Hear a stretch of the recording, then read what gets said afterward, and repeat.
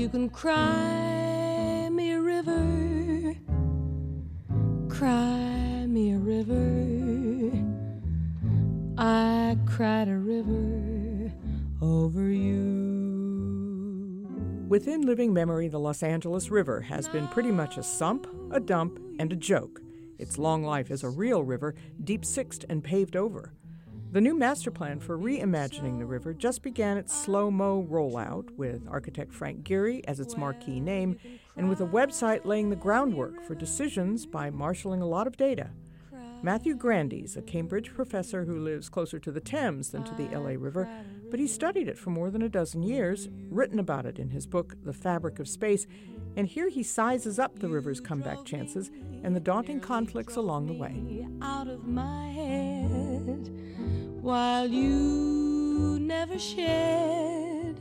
How do you see the role of the renowned architect Frank Gehry as leading, as changing, as raising the profile of anything that happens to revive the Los Angeles River? Yes, I think that Los Angeles is not so different from a number of other cities and urban redevelopment projects where a high-profile, if you like, star architect has been chosen to play a role as perhaps a figurehead or some kind of a design leader for a particular project. But I think there are several elements here. I think the first thing is that urban rivers have become trendy, so there's more interest or attention placed on urban rivers. I think we see many examples of urban development projects where a high-profile architect takes a pivotal role in the new project. But I think it's an ambiguous strategy because I think potentially it can ignore the grassroots perspectives and all of the rich knowledge of places, of local communities. If you bring in somebody from outside who perhaps doesn't have such a deep knowledge or connection to the place that's being redeveloped. Every great city grows up in some fashion or another around a river, and Los Angeles is no exception, but that's pretty much where the resemblance ends. What's different about Los Angeles and its relationship with our river?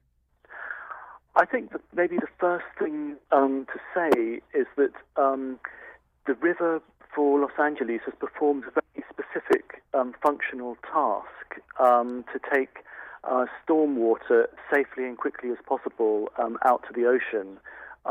It's only relatively recently that the river has been effectively rediscovered as part of the city in a similar way, let's say, to other world cities like London or Paris. Why do you think it was so easy for Angelenos to forget, generations of Angelenos since the 1920s and 30s, that there is even such a thing as the Los Angeles River? I think probably the critical turning point was when the Olmsted-Bartholomew plan for the river back in the early decades of the 20th century, when that plan was abandoned. In other words, the idea that the river could be some kind of a floodplain stroke nature park, a new kind of large public space in the city, was basically given up. And so the attention turned to an engineering solution for the city. And inevitably, for structural reasons, that meant that the river was no longer a river in the sense of an ecological landscape that people would respond to. It became a functional landscape that was actually cut off from the rest of the city. I think that's perhaps the key turning point, if you like, when real estate interests basically were predominant over alternative conceptions of regional urban planning. That was the fundamental tension, which we see incidentally in other cities now. For example, in London, the fundamental tension is can we give over large areas of land to create some kind of a floodplain park, or are we forced to go for these large-scale engineering solutions to flood risk? I was surprised when I was working on my book about the river to find that it was treated more as a nuisance than an asset for its recent life. I think that you could even say that that many people have even feared the river at certain points in its history because it's seen as a marginal or even dangerous space. The river may actually be better known to most people, even if they don't recognize it, as the setting for car chase and racing scenes in movies like Grease and Terminator 2 and Repo Man. Wow, that was intense. Repo Man's always intense. At least the Hollywood part of Los Angeles has looked at the river and said, we can do something with this. I think that the way that the river has been portrayed cinematically has been very much to represent the, if you like, the dystopian side to the city, or the hidden side to the city. So there are certain cultural motifs that have been played out through the use of the river. When it was converted into a concrete drainage channel, effectively, by the U.S. Army Corps of Engineers, these strange concrete landscapes were over time a source of inspiration for artists, filmmakers, and so on. And I think one of the tensions now is that this particular cultural interpretation of the concrete river will be forgotten or displaced by this new phase in terms of the cultural appropriation of the river. I mean, one of the features of London since the 1980s is that the post-industrial riverside landscapes have been redeveloped for a variety of different purposes, such as parks, new housing projects, and so on.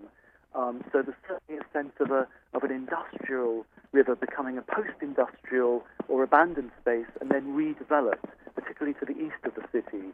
So I think in some ways London and Los Angeles have both been struggling with similar dilemmas, what to do about these abandoned spaces in the vicinity of their river. There are a lot more governments than the city of Los Angeles who have a hand on the tiller when it comes to deciding the river's future. Yes, and I think one of the basic tensions is the structure of government in the Los Angeles metropolitan region, because you have a very complicated set of different local authorities and jurisdictions, and there isn't a strategic planning authority that can very easily bring together all these interests or allow different communities to effectively engage with each other in relation to the future of the river.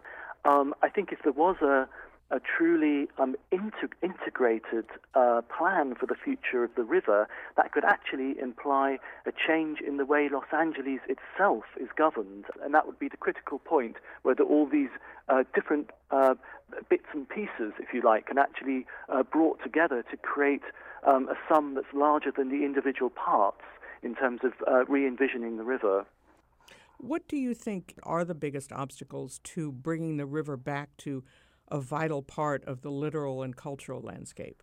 One thing is making sure that what happens to the river is connected to local communities and public culture, so there's genuine participation and discussion about what happens. Will local communities be consulted? Will their voices be heard? Will existing environmental groups, such as the Friends of the Los Angeles River, will they have a strong voice in terms of talking about the river's future? I think the other challenge, obviously, is the cost of modifying or redeveloping the Los Angeles River. It's a major fiscal challenge. And I think perhaps the third main challenge or barrier, we could say, is the fragmentary nature of regional government for Los Angeles, and whether that could be changed in some way to accommodate a more ambitious set of plans for the river.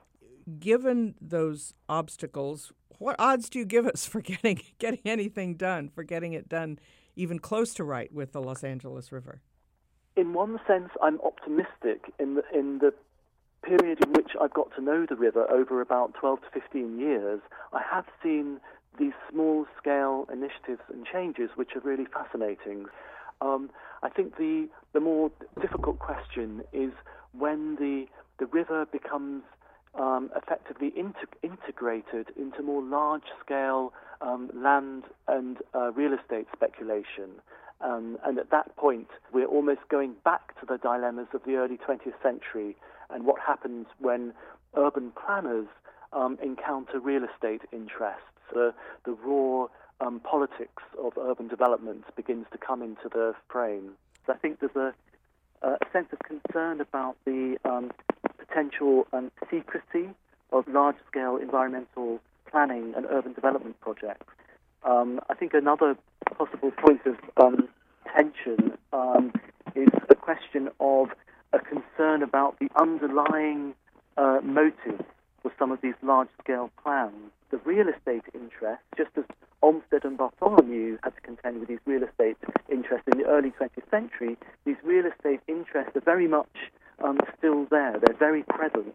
And the question is how clear these conflicting interests are in the public imagination and what role the public can actually play directly in the discussion about the future of the river. You think it's any different now?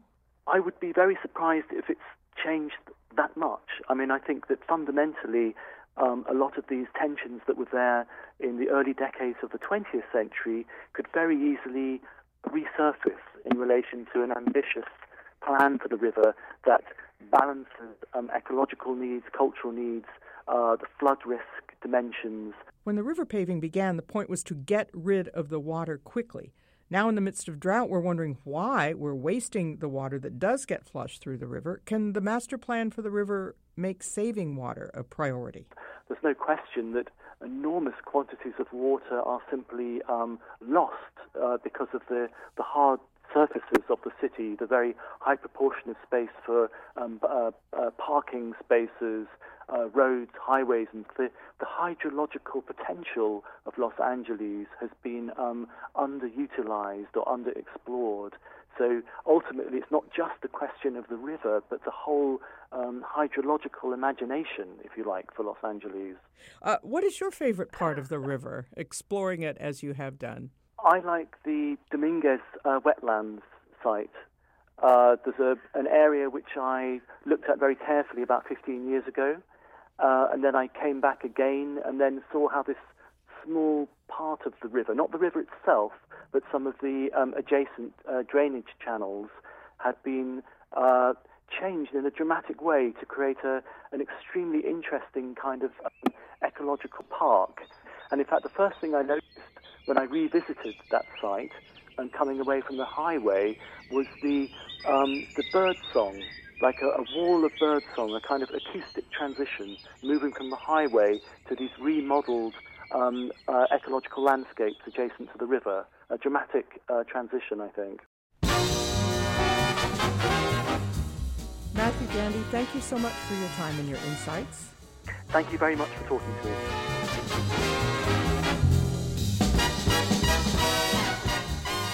Pat Morrison Asks is produced for the Los Angeles Times by Pat Morrison.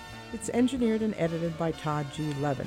The music is Julie London singing Cry Me a River in 1955 and Russell Garcia's 1956 jazz album Los Angeles River. The movie moments are Paramount Pictures' Grease and Universal's Repo Man. I am Pat Morrison.